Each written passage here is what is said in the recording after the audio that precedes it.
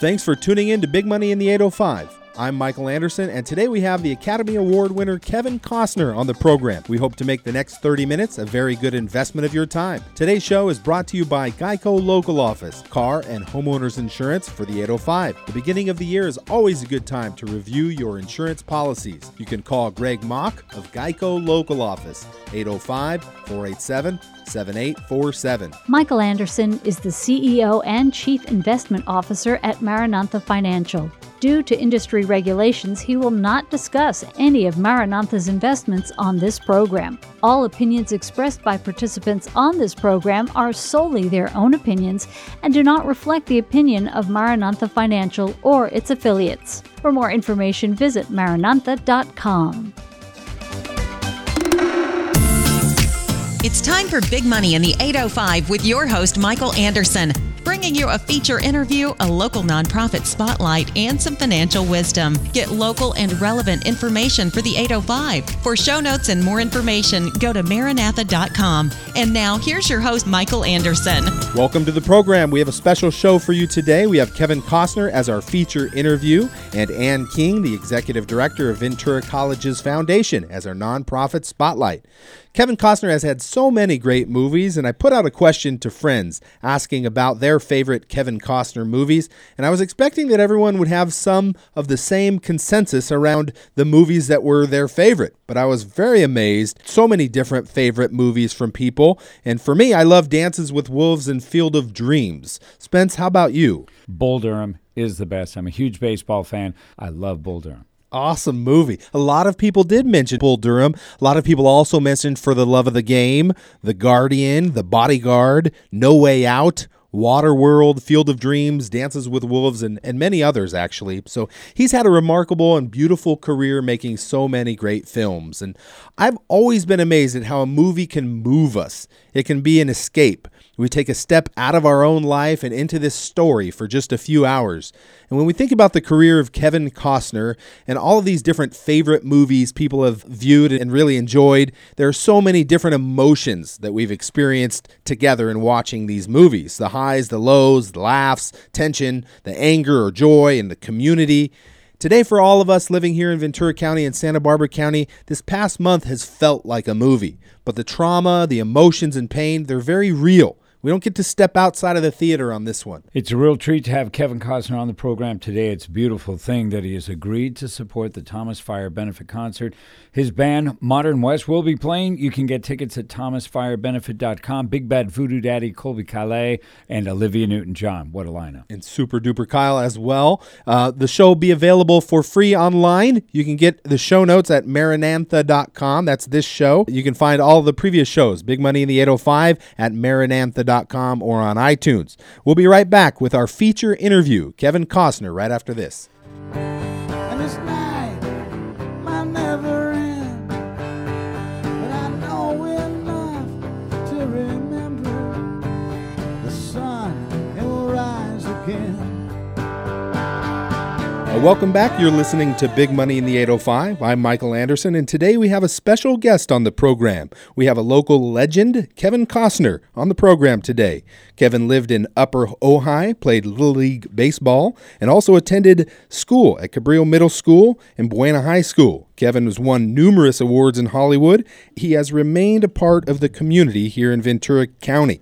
His band, Modern West, will be performing on February 3rd at Plaza Park in Ventura. You can visit thomasfirebenefit.com for tickets. Kevin, thank you for being on the program today. Well, thanks, Mike. This Thomas Fire and now the mudslides, they've been something that is so traumatic. How have you been impacted by this, and how are you doing? Well, we had to evacuate on the floods. I was in Park City, Utah, and my wife was here by herself. I flew in, and we had to evacuate. We had some people that were living higher in the hills that couldn't really go anywhere, and we let them stay at our home here on Padero Lane. We kept trying to fight our way back, but we ended up going to Colorado. The kids were pulled out of school. Everybody was pulled out of school. So we were displaced, but we didn't suffer the way other people did, and it just caused us to really, really think. We ultimately were able to return. We all ended up waking up the same after the mudslides, and again we were putting people in our house, didn't really have a place to go. So How have we been impacted? I mean, we haven't been impacted. We're lucky, and it's because of that gives you pause, that makes you think about the other people whose lives will never be the same, people who've suffered losses that you can't quantify. And there's other things, the things that we lose in our life that we accrue our whole life, memories, those are lost. And so we're not bruised. We're fine. But the reality is our communities aren't, and our people aren't. So how did it affect us? Well, I have to say that it didn't put a scratch on me, but it doesn't mean I don't feel bruised by what's happened. It's not measurable, and the only thing I think we can do is what we're trying to do on February 3rd. Yeah, I think that's well said. It's been so traumatic for all of us, and just seeing our friends and neighbors. I mean, it didn't hit close to home. It hit home. This is where we live. This has been a very traumatic thing, and I think February 3rd is going to be a very big event, and it's nice to see the way the community is coming together.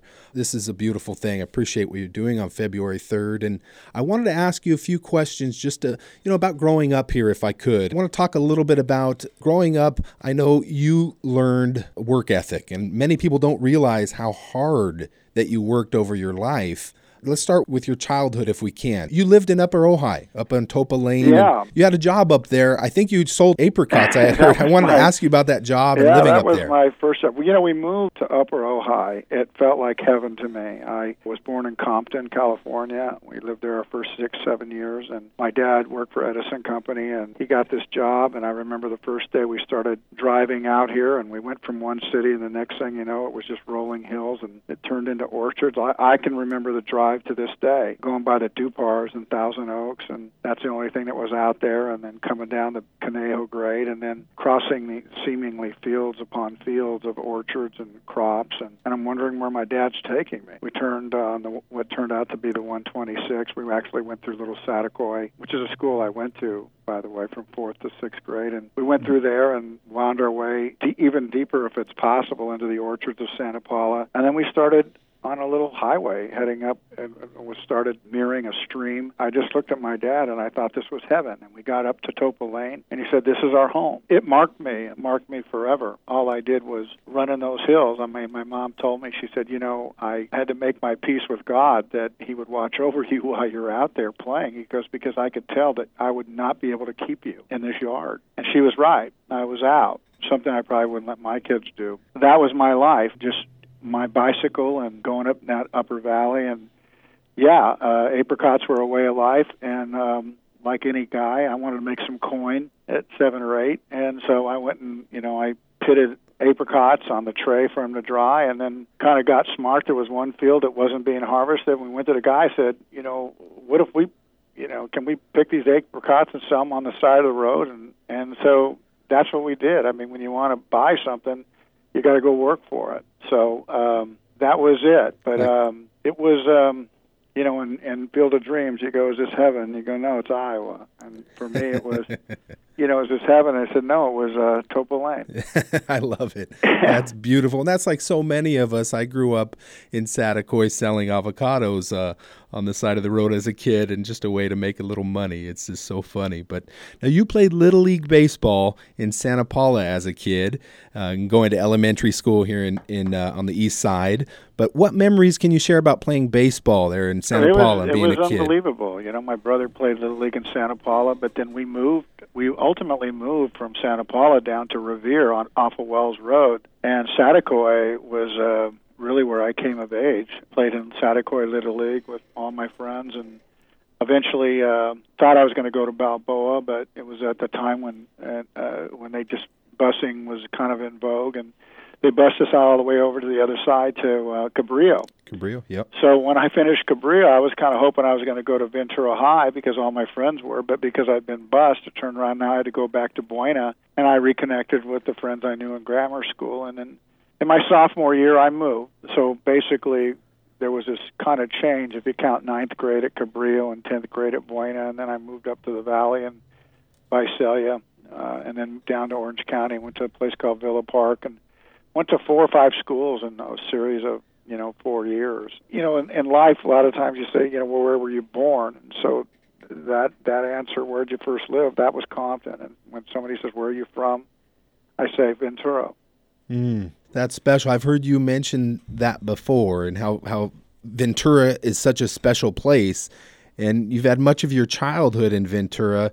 I think it's well documented that you really enjoyed kind of growing up here. And Mark Twain has that quote, "If a man lived his life correctly, he never forgets his childhood. He never gives it up." Yeah. So what about Ventura is special or nostalgic relating to your childhood? Well, it was a special time. I mean, everybody feels like they probably grew up in one, but, I know in the late 60s, mid-60s, it was, you still let your kids go out the door. You'd get on your bike and you'd take off. I mean, we have a song called Superman, which is just about a kid dreaming, and it's all you have is your Stingray and hopefully the gang you get to ride around with. And I had a gang of kids that we played with, and we built forts, and we sold apricots, but we also threw them too. Yeah, we sold oranges, but we also threw them. I mean, we created a bit of mayhem, and we built our forts out of the spare wood that all these track homes that people now lived in. So we're straightening out nails to make our forts. We didn't have new ones. We just straightened out the bent ones, and it was a rich time for me. It was the same time my brother went off to Vietnam in '68, and the music that was happening, the town itself. I look back on it now, and I realize how special it really was. I logged so much time on the Ventura County Pier. I wasn't ever a surfer, although I made a surfboard. I thought, well, I just didn't dig the cold water that much. But I probably would figure out a way to get to that pier every day to go fishing. So, when I drive through, I live now on Padero Lane here in Carpinteria. But when I drive through, I have to wipe away the memories as I'm going by the Pierpont Inn. Do you feel like Ventura is the same in a lot of ways today, or has it changed much from when you were a kid? I think it really is very much the same. I think you've experimented with building up in those hills, and I always wish people never would, because there's something really special as you drive through, seeing this great farmland and then looking up in the hills have nothing to offer except a view. And I've always felt that the temptation is always to build up there. But Ventura has held on to its skyline, and Santa Paula has done the same, and Ojai has done the same. And I don't want to get into the middle of the debate between people, but I would say, because it's, I don't live there, but I would say if you do and you like that view, you hold on to it, and you find other ways to build. You find other ways to remodel. You find other ways to make the community new. But there's something special about this place that not only you live, but also feeds a lot of America. Yeah, I think you're right. In the Two Trees, there's been some real positive movements with the Ventura Land Trust and the Rancho Conservation Trust. Hey, let's talk about music. So your band, Modern West, you're going to be playing February 3rd at Plaza Park here in downtown Ventura. Right. So people can pick up the tickets at thomasfirebenefit.com. But let's talk about this. Your mom had you learn to play the piano, this classical piano. Right. But at what point did you transition into playing other music other than the classical type? Well, yeah, it was classic music, and after about 4 years of that, it was like eating vegetables or taking out the trash, and the teacher said, "Now don't let him play anything other than what I'm teaching him." And I swear, if I would have been allowed to play a little rock and roll tune, and some girl sat next to me, nothing would have changed for me. I would have thought, wow, this piano, this can really work. But I was made to do this classical thing, and at a certain point, you can only play, one of those guys too often where your buddies go, "See you later, man." And I wasn't going to let that happen to me. And so my mom said, "Look, if you leave this alone, it's going to be the biggest mistake of your life." One of them. I've made some mistakes in my life, and that was one of them. But I came back to music. Actually, when I was down in Hollywood, in the early years of trying to become an actor, I became really close with some musicians, and that's how music started again for me. But then when the movie started to go really well, I let the music stop, and it was only about 15 years ago where my wife, Christine, encouraged me to go back to music, and it was just something I just trusted in myself ultimately. Not at first, though. It really took my wife to kind of use 2 years of gentle prodding And finally, I gave into it, and it's been really incredible 15 years with my band, traveling around the world and playing. That's beautiful. Well, we're looking forward to February 3rd. A couple more questions I wanted to ask you. So your dad moved out from Oklahoma to California. It's during the Dust Bowl. You guys didn't have a lot of money growing up, but he was an extremely hard worker. We know that about him, and he was able to teach you the value of hard work. So how did your hard work set you apart from other actors earlier in your career, and how do you teach that work ethic to your kids? Well, I don't know that it separates me from anybody, but I certainly went to Hollywood without kind of any safety net or life. I didn't know what I was doing. I mean, I remember the first interview I went to in Hollywood where you're supposed to be kind of cool. I wore a coat and tie. It just shows you how square I was. I just didn't know. I mean, I did come from a really conservative background. My father did watch everything that my grandfather had worked for evaporate. And it was like Tom Joad. It was the grapes around. And he worked really hard. And I remember he told me, he said, look, you just don't dig fast enough. You don't sweep fast enough. He said, if you really want to keep that job, he says, you have to understand there's 20 other people that want it. And he said, when there's 100 that want it, he said, you'll work faster. And that message kind of got old as a kid. But he just built that into me that you just have to outwork people. Right. And I don't know. I guess we get a lot of things from our parents. Sometimes we get privilege. Sometimes we get money. Sometimes we get no attention. And sometimes we get all the attention in the world, love. And that's really what I got. I got a lot of love and a big dose of discipline. Right in the middle of the 60s, when I was thinking things are changing. I think those are core right there, love and discipline. If you can instill that in your kids, you're doing really, really well. So, but there was no safety net for you when you went out there and you said, I'm going to be acting. You're 22 years old. I think you just trusted your intuition and you said, I don't care what people think about me, but I'm going to trust my heart and my feelings and that small voice in my head that says this is right. So I don't think people realize that. You don't get past, I don't care what people think. You say, I can't worry about what they think. Right. Because I still care about what people think. I do the best I can. I'm going to make mistakes. I have. It still matters to me what my friends think. I think that's important. I think the day that nothing matters to you is a problem. But the idea that you're going to worry about what people think as you just try to find your own way is something that a lot of us have to shake off. And it was something I had to shake off. And I had to come to it. And it was a break. It was a break from my parents. It was a break from everybody I knew. But it was just kind of somehow listening to myself and thinking, I don't want to grow up saying I could have done that, I could have done this, I could have done that, I could have done this. Because in a way, I always felt that. When I looked at the world, I thought I could do that. When I saw something, I said I could try that. I was pretty fearless, and I actually scared my father, who only had the one job. He felt you get a job, you hold on to it. I felt that you go till something fills your heart and your hobby becomes your work. That's a nice shift. That's a very nice shift. So is that the advice you give to people that pursuing their dreams, that you just, you have to know what you want and go after it and kind of put aside maybe what other people are going to think about your decision to do that? Yeah, listen, you have to have a sense about yourself. Your dream can be as big as you want it. The people that tell you can't do it, they're in between you and your dream, and you have to move away from that. You move to those people that find a way to encourage you, and you need to start to move away from people who begin to doubt you. And in the meantime, you have to know how to keep working. You can't, just kind of sit. I'm not going to do anything until the really great thing happens to me. You just have to keep. You work. You got to find that apricot orchard, and you got to go sell some apricots, and you got to do some other things. And it's amazing the journey that you have by knowing how to work, but working towards finding the right environment for you. Dreams are really, really important, and how you go about them is really important. They don't come to you sitting still, unless you just win the lottery, and I'm not that guy, and I don't know that you are either. I think there's a lot to be said for that, and you've obviously trusted your intuition, and that's been great. I got to ask you an important question, Kevin. 15 years ago, we got together to play some wiffle ball here in Ventura. And at the time, I was one of the national championships on the wiffle ball team, the A-Bros. We were 53-0, going to the St. Louis to win the championship.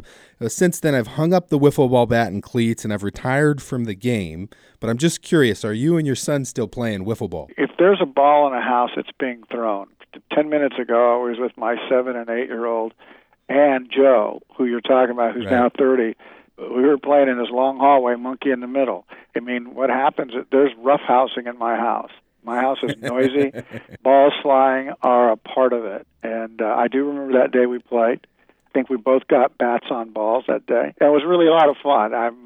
It was interesting that you turned your passion into something that you can look back on and be proud of. Yeah, that was fun. The funniest memory of that time that my brothers and uncle and I joke about is we had Granny there. I think of the whole day you made a bunch of superior plays, but there was one little error, and Granny was right on you, calling you fumble fingers, and that was just hilarious. We still joke about that. Yeah, Granny. grandmothers always get this special pass. Right. They can say stuff to you that almost no one can say. Well, I'm looking forward to seeing your band, Modern West, February 3rd in downtown Ventura. Before we close, is there anything else you'd like to share with our listeners today? Well, I hope we fill it up. I mean, one of the questions we always ask ourselves is, what can we do? And the answer usually comes back, kind of blank. It's like you don't know what to do. You're paralyzed. A lot's happened. You're just lucky it didn't happen to you. It's okay to feel like that, but we are going to gather as a community. And even though we don't know what to say to the people that we know and care about, people will never meet again in our life maybe. All we need to know is that we filled that place and we stood with them and we thought about them. We know that their road is not an easy one, but on this day as a community we stopped and we think about them, and there'll be other people that pick that up. And animals on the planet don't act that way. They move away from what's just bad's happened. And human beings move together. They come closer. That doesn't mean we know what to say, hand on a shoulder, something. On this day, on the 3rd, let's just go stand together in the name of what happened. And hopefully we'll feel it. It won't seem like a lot, but it'll just be what we can do. And that's how I started. This is what I can do. If you want to come let's try to make a moment of it. Our guest today is the one and only Kevin Costner. He grew up here in Ventura. His heart is still a part of this community. Please join us on February 3rd to see Modern West and others. You can pick up your tickets online at thomasfirebenefit.com. Kevin, thank you for being on the program today. Okay, Mike. The sun never rises again. Get ready to take some notes. It's time for the 2-minute drill with Michael Anderson on Big Money in the 805. 2-minute drill. Grab a piece of paper and a pencil. It's time for today's 2-minute drill, brought to you by FamilyMoneyClass.com. You're never too young or too old to learn about money. Check out FamilyMoneyClass.com. It's a great way to connect with your children and learn about money together. For the past 11 years, I've taught business classes at Ventura College, and during this time, I've also had my day job as a financial advisor, helping people with money. And there are 2 important points that I want to make here today. The first one is this. I don't know why we don't teach education and financial literacy in classes here in America. I think we all can agree that it's a real problem, and it's something that has eluded our formal education system. But the second point I'll make is that I think it's important for the financial industry to try to help people that don't have the money yet. They've always helped the people that do have the money. And I think there's a way that people can get that help. This has been something that's been very close to me growing up. We didn't have any money, and it's on my mind and heart to help people in this demographic, to give them access to good information. With technology, it's now more possible than ever before. So I'm going to direct you to 3 websites very quickly.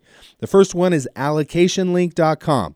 Now, I've partnered with Betterment.com to offer this to people. It's smart, it's low cost, and accessible, so you can transfer a 401k from an old job or open a retirement account. Doesn't matter how much money you have to be able to get that going. The second website is Betterment.com. Now, this is a huge company. If you want to go directly to Betterment, you don't need anyone to talk with about your financial stuff. You can just go right to them. Betterment.com is great. And the third website is FamilyMoneyClass.com. Now, I've just finished this. How do you teach a teenager or a young adult about good money habits? Well, this website can help you. It's a way for you to connect and collaborate with your children to learn and teach them about money. So it does have a small cost, but if you can't afford it, you can click a button and get it for whatever you can afford. So that's accessible as well. And if you want help, you can find a fee-only financial advisor at napfa.org, or you can contact me directly. I'd be happy to talk with you. You can get more information on my website, maranantha.com, MARANANTHA.com. Now it's time for the Nonprofit Spotlight with your host, Michael Anderson, on Big Money in the 805. Nonprofit Spotlight. Here's a local group we want you to know about, Nonprofit Spotlight. Today's Spotlight is brought to you by Era Energy, powered by safety, innovation, and community. We help keep California moving forward. Our guest today is Ann King, the Executive Director of Ventura College Foundation. You can learn more at vcgiving.org. Ann, thank you for being on the program today. Thank you so much for having me. It's a pleasure to be here. Let's start with this. Tell us about the Ventura College Foundation and what you guys are up to. Okay. I think I'm going to start by just giving some fun facts. These were surprises to me when I started with the foundation, probably about 4 years ago. And one of the things that is very important to understand, and many do who have been to community college, is that 70% of our college-bound high school seniors go through the community college system, both in the state and in the country, and that's been true since 1960, and it's been done by design. So when we're talking about workforce development, we're talking about an educated workforce, we're talking about education in general, we need to know that the workhorse of higher education is really the community college. And so goes our economy in the county, as does the community colleges go in terms of doing their work. So really important resource. And it's very exciting to be part of the Ventura College Foundation. We really provide three separate things. One is access to college for people who want it in their first year through our Promise program, which supports about 1,000 students every year coming right out of high school with free tuition. Our second way that we support our students is by supporting them while they're at college. So we do that through our scholarship program. We provide $600,000 a year to about 300 students a year. And then through our textbook support program, because textbooks are more expensive than classes and tuition at community college.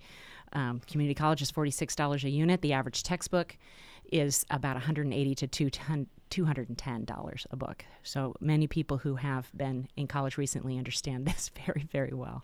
And lastly, we support our students as they enter their next chapter after Ventura College. So either that's through creating corporate partnerships and creating possibilities for internships, or we support them with our transfer scholarships so we can aid our students in managing that really high cost going to a 4-year college or university.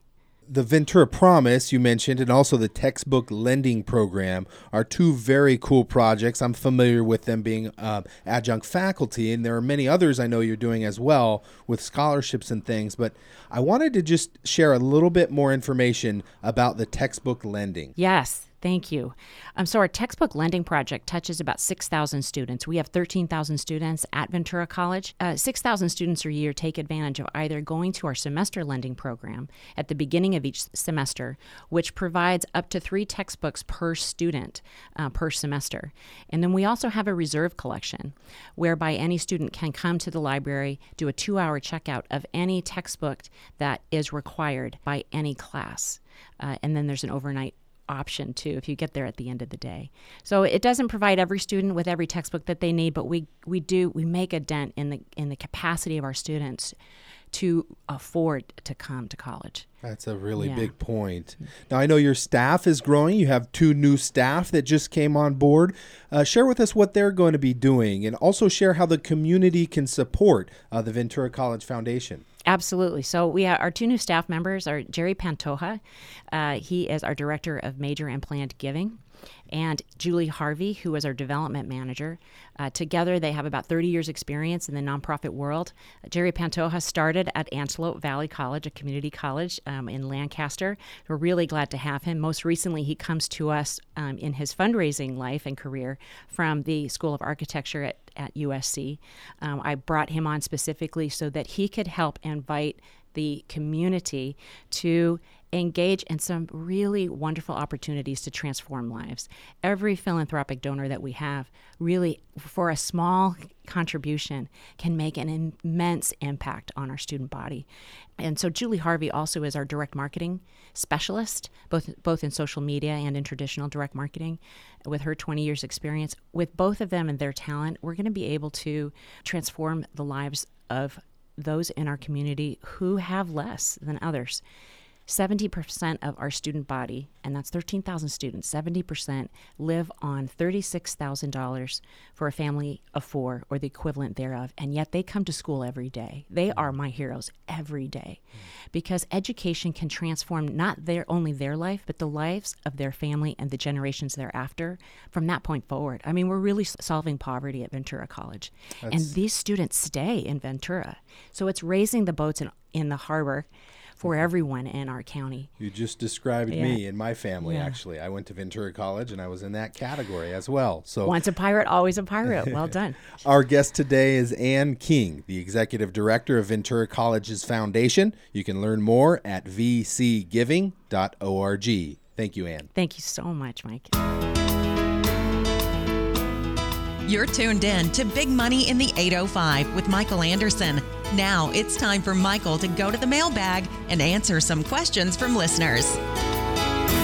Mailbag. We answer your questions from listeners about money and financial matters. Brought to you by Spanish Hills Country Club. Taste the elegance. Golf, athletic, and social memberships. Visit SpanishHillsCC.com or call Cindy 805-388-5000.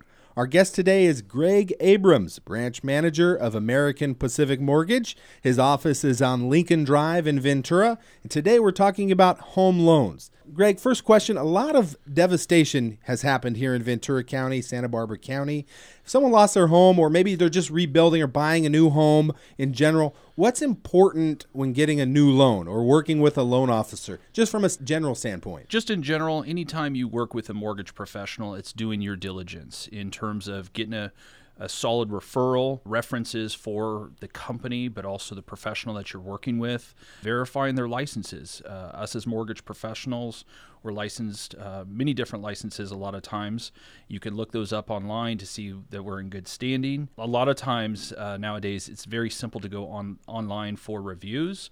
Check out Yelp, Facebook, different reviews. In the end, it's all down to your trust, making sure that you go with who you trust and also feel comfortable with. The second question from Richard in Ventura. He asked this: what's the difference between a loan officer at a big bank versus maybe a broker, or the other one, a mortgage banker? Now, many people think they're all the same. Absolutely. You know, I get this all the time. There is differences. There's differences in the way that we're licensed and also the way that we operate as a business itself. Starting out with just a banker. A banker is typically somebody that works at a larger bank, a branch institution that offers checking, savings, as well as offering mortgages.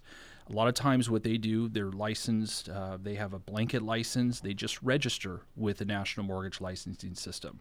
Their education is not as in-depth, and they don't necessarily specialize in mortgages because they do offer other services. Then we go into a broker, and I get that word a lot. I get referenced as a broker a lot. Really, a broker is fully licensed, full education, continuing education, but they act as a middleman. They piece together the client with the true lender that's going to underwrite, approve, as well as fund the loan. You kind of lose a little bit of control by doing that, but you do have an expert that properly places and assists you in getting financing. The final piece, and kind of what myself, Greg Abrams, and my company, American Pacific Mortgage, we're a mortgage bank. So an independent mortgage bank, what that means is that we do fund our own loans. We're fully licensed, and we're start to finish all in-house. So we're a local branch. We offer processing local. We have underwriters. We have funders. So we have the products. We control those products, and really we work to encourage to get that client into a home and to close that loan. So those are some of the differences there. Loretta in Santa Paula, she says, all of my money is in my house. I'm thinking about a reverse mortgage now more than ever.